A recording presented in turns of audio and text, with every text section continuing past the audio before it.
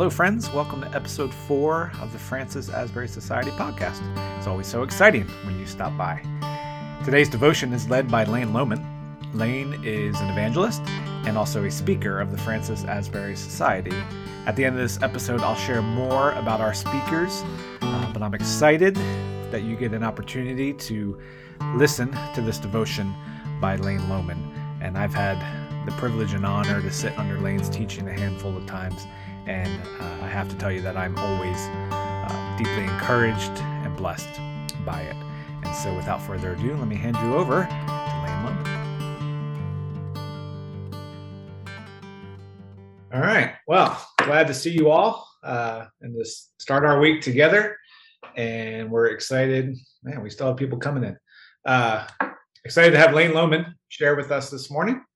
And so I will hand it over to Lane to lead us in our devotion. Let's do a quick sound check. Everybody hear me okay? Yes. Good. Well, as I was thinking about this morning's devotional, it occurred to me that we live in a society where there are a lot of knockoffs. If you know that phrase, you know that there's a lot of product out there that wants you to believe that it's the genuine item when it's really a fabricated edition of that particular item.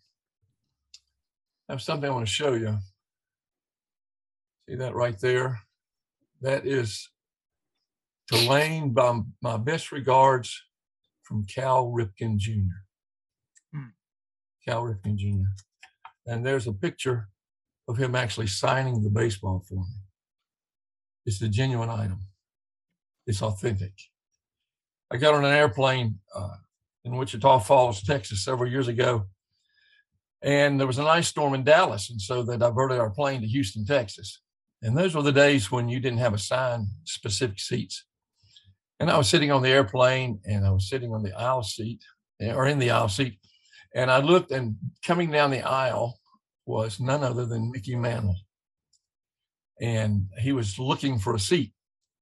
And as he got to where I was sitting, I said, "Mickey, there's a seat right here." The middle seat was open on my row. And he sat down beside me. So from Houston, Texas, all the way to Nashville, Tennessee, I got to talk to Mickey Mantle.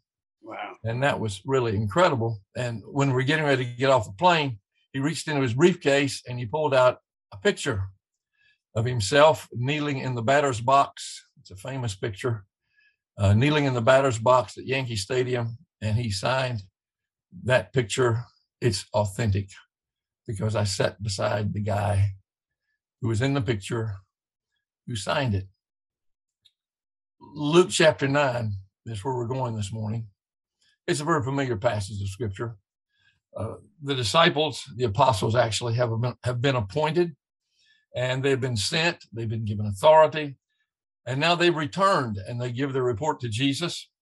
5,000 are fed, and Jesus asks the question, "Who do the people say that I am?" And Peter responds, "You are the Messiah."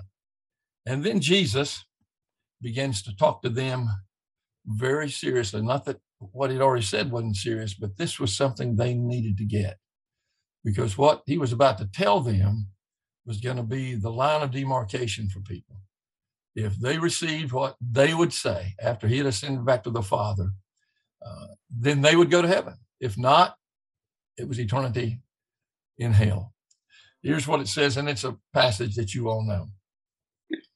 And he said, speaking of Jesus, Luke chapter 9, verse 22. And he said, "The Son of Man must suffer many things and be rejected by the elders, the chief priests, and the teachers of the law. And he must be killed, and on the third day be raised to life." Then he said to them, "Whoever wants to be my disciple must deny themselves, take up their cross daily, and follow me. For whoever wants to save their life will lose it, and whoever loses their life for me will save it. What good is it for someone to gain the whole world and yet lose or forfeit their very self? Whoever is ashamed of me and of my words, the Son of Man will be ashamed. The Son of Man will be ashamed of them when he comes in his glory and in the glory of the Father and of his holy angels." My dad was a great evangelist, and I have the privilege of continuing to produce the radio program he started in 1937. It's called The Lights of Spiritual Guidance. And on that program, it's a weekly program on 14 different stations. And so I use my dad's sermons once a month. And several weeks ago, I was editing the program and listening to Dad's sermon for that particular weekend. And he made a statement in that particular sermon that I think summarizes the current trend among too many regarding Christianity in the 21st century church. This is what he said, and I quote, "All men want to be saved, but not all men want to be saved God's way. All men want to be saved, but not all men want to be saved from sin. All men want to be saved, but not all men want to pay the price. All men want to be saved, but not all men want to be saved now." Preached a message on authentic Christianity in Norfolk, Virginia last week. And this is just a synopsis of that sermon. Authentic, true, accurate, made to be or look like an original. Disciple, a convinced adherent of a school or individual, one who accepts and assists in spreading the doctrines of another. This passage of scripture that we read a few minutes ago, it's familiar to all of us. But when you read this, he's talking to his disciples. And like I said earlier, he's very emphatic about it. And in so many words, he's wanting them to understand, you've got to get this in your own heart, in your own spirit, because you're going to convey this message as apostles of mine. And when you share this message, the people have got to get this. There can be no mistakes about it. And he says, if any man will come after me, his standard is inclusive. It says, he said to them all. We have one standard for authentic Christianity, and that's the standard that Jesus Christ laid down for us in his teachings. And then his standard is intentional. Free will is implied when he makes the statement, whoever wants to be my disciple. It's not something we inherit. We all know that. It's something that we desire, that we ask for. We, in the old terminology, plead the blood for. We want to know Christ at the personal level. And it's an intentional act of the will. If we're going to be his disciples, it's not going to be something that's light and fluffy and we just kind of add a little bit of God to our lives. We know that. It's intentional. We desire to know, to be a disciple of his. His standard also denies self, must deny themselves, he said. And I think without exception, that is probably the most difficult thing for most people to come to terms with. That if I'm going to be a follower of Jesus Christ, self-sovereignty is not a part of the equation. I must surrender everything to him. And then Jesus' standard is consistent. Take up their cross daily and follow me. It's going to be a consistent following of Christ as we consume his word, consume the standard, and allow that standard to be the way we live our lives. A few years ago, I read the book Bonhoeffer, and maybe you've read the book. Eric Metaxas wrote the book, and it's an incredible book about an incredible man. Well, Dietrich Bonhoeffer, he wrote a book, and you're familiar with it, I'm sure, The Cost of Discipleship. And in that book, Cost of Discipleship, this is what he says about grace. Grace is represented as the church's inexhaustible treasury from which she showers a blessing with generous hands, or blessings with generous hands, without asking questions or fixing limits. Grace without price, grace without cost. And the essence of grace, we suppose, is that the account has been paid in advance. And because it has been paid, everything spiritually can be had for nothing. Since the cost was infinite, The possibilities of using and spending it are infinite. What would grace be, he asked, if it were not cheap? But, he goes on, cheap grace creates a church where the world finds a cheap covering for its sins. No contrition is required, still less any real desire to be delivered from sin. Cheap grace means the justification of sin without the justification of the sinner. Grace alone does everything, they say. And so everything can remain as it was before. Cheap grace is the preaching of forgiveness without requiring repentance. Cheap grace is baptism without church discipline. Cheap grace is grace without discipleship, grace without the cross, grace without Jesus Christ, living and incarnate. These are my words. If we are not careful, we will allow cheap grace to create a Christianity that is worthless. So we're talking about authentic Christianity today. Just a couple of weeks ago, and I'll be through, I came across something that was very provocative, very sobering. It challenged me as I read it, and I want to read it to you. It's titled "The Question That Changed My Life" by David Reiser. And I quote, "A number of years ago, I had the privilege of teaching at a school of ministry. My students were hungry for God, and I was constantly searching for ways to challenge them to fall more in love with Jesus and to become voices for revival in the church. I came across a quote attributed most often to Reverend Sam Pascoe. It is a short version of the history of Christianity, and it goes like this.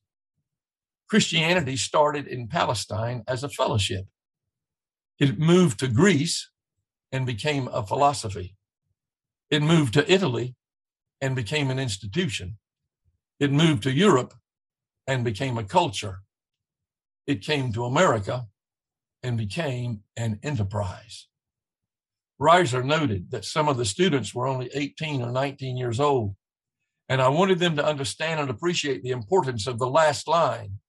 So I clarified it by adding, "An enterprise, that's a business." After a few moments, Martha, the youngest student in the class, raised her hand. I could not imagine what her question might be. I thought the little vignette was self-explanatory, and I had performed it brilliantly. Nevertheless, I acknowledged Martha's raised hand. "Yes, Martha." She asked such a simple question. "A business? But isn't it supposed to be a body?" I could not envision where this line of questioning was going, and the only response I could think of was, "Yes." She continued, "But when a body becomes a business, isn't that a prostitute?" The room went dead silent. For several seconds, no one moved or spoke. We were stunned, afraid to make a sound because the presence of God had flooded into the room, and we knew we were on holy ground. God had taken over the class. Martha's question changed my life. For 6 months, I thought about her question at least once every day. When a body becomes a business, isn't that a prostitute? There's only one answer to her question. The answer is yes.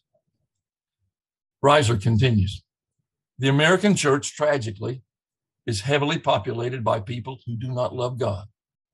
How can we love him? We don't even know him." And I mean really know him. I stand by my statement that I believe that most American Christians do not know God, much less love him. The root of this condition originates in how we came to God. Most of us came to him because of what we were told he would do for us. We were promised that he would bless us in life and take us to heaven after death. We married him for his money, and we don't care if he lives or dies as long as we get enough.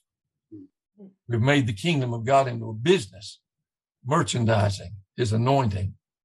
This should not be. We are commanded to love God and are called to be the bride of Christ. That's pretty intimate stuff. We're supposed to be his lovers. How can we love someone we don't even know? And even if we do know someone, is that a guarantee that we truly love him?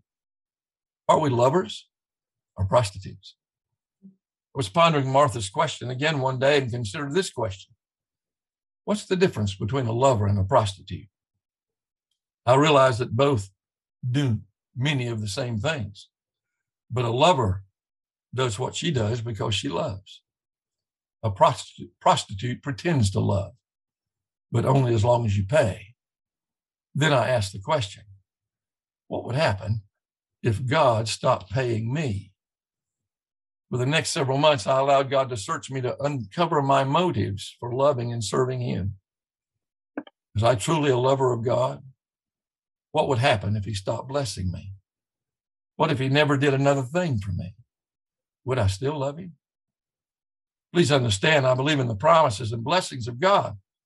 The issue is not whether God blesses his children. The issue is the condition of my heart. Why do I serve him? Are his blessings in my life the gifts of a loving father?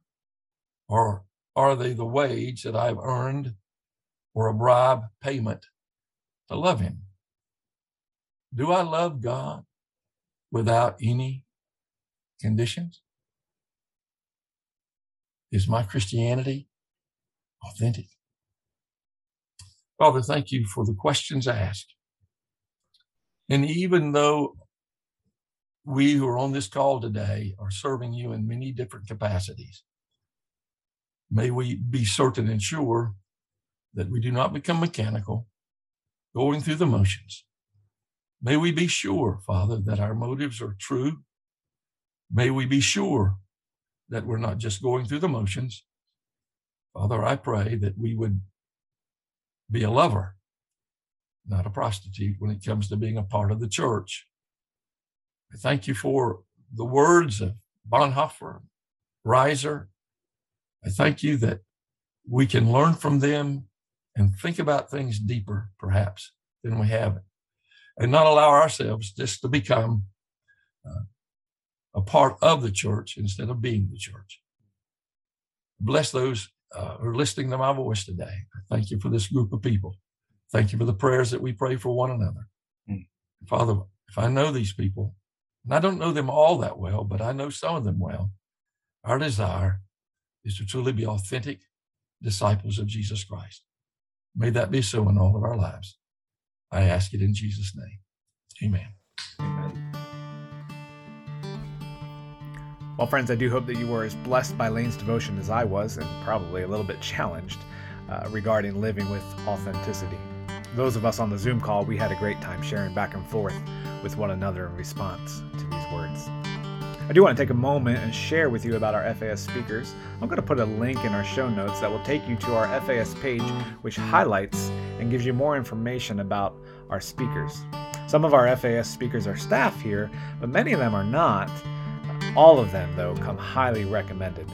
These are men and women who God has gifted to preach the word with authenticity.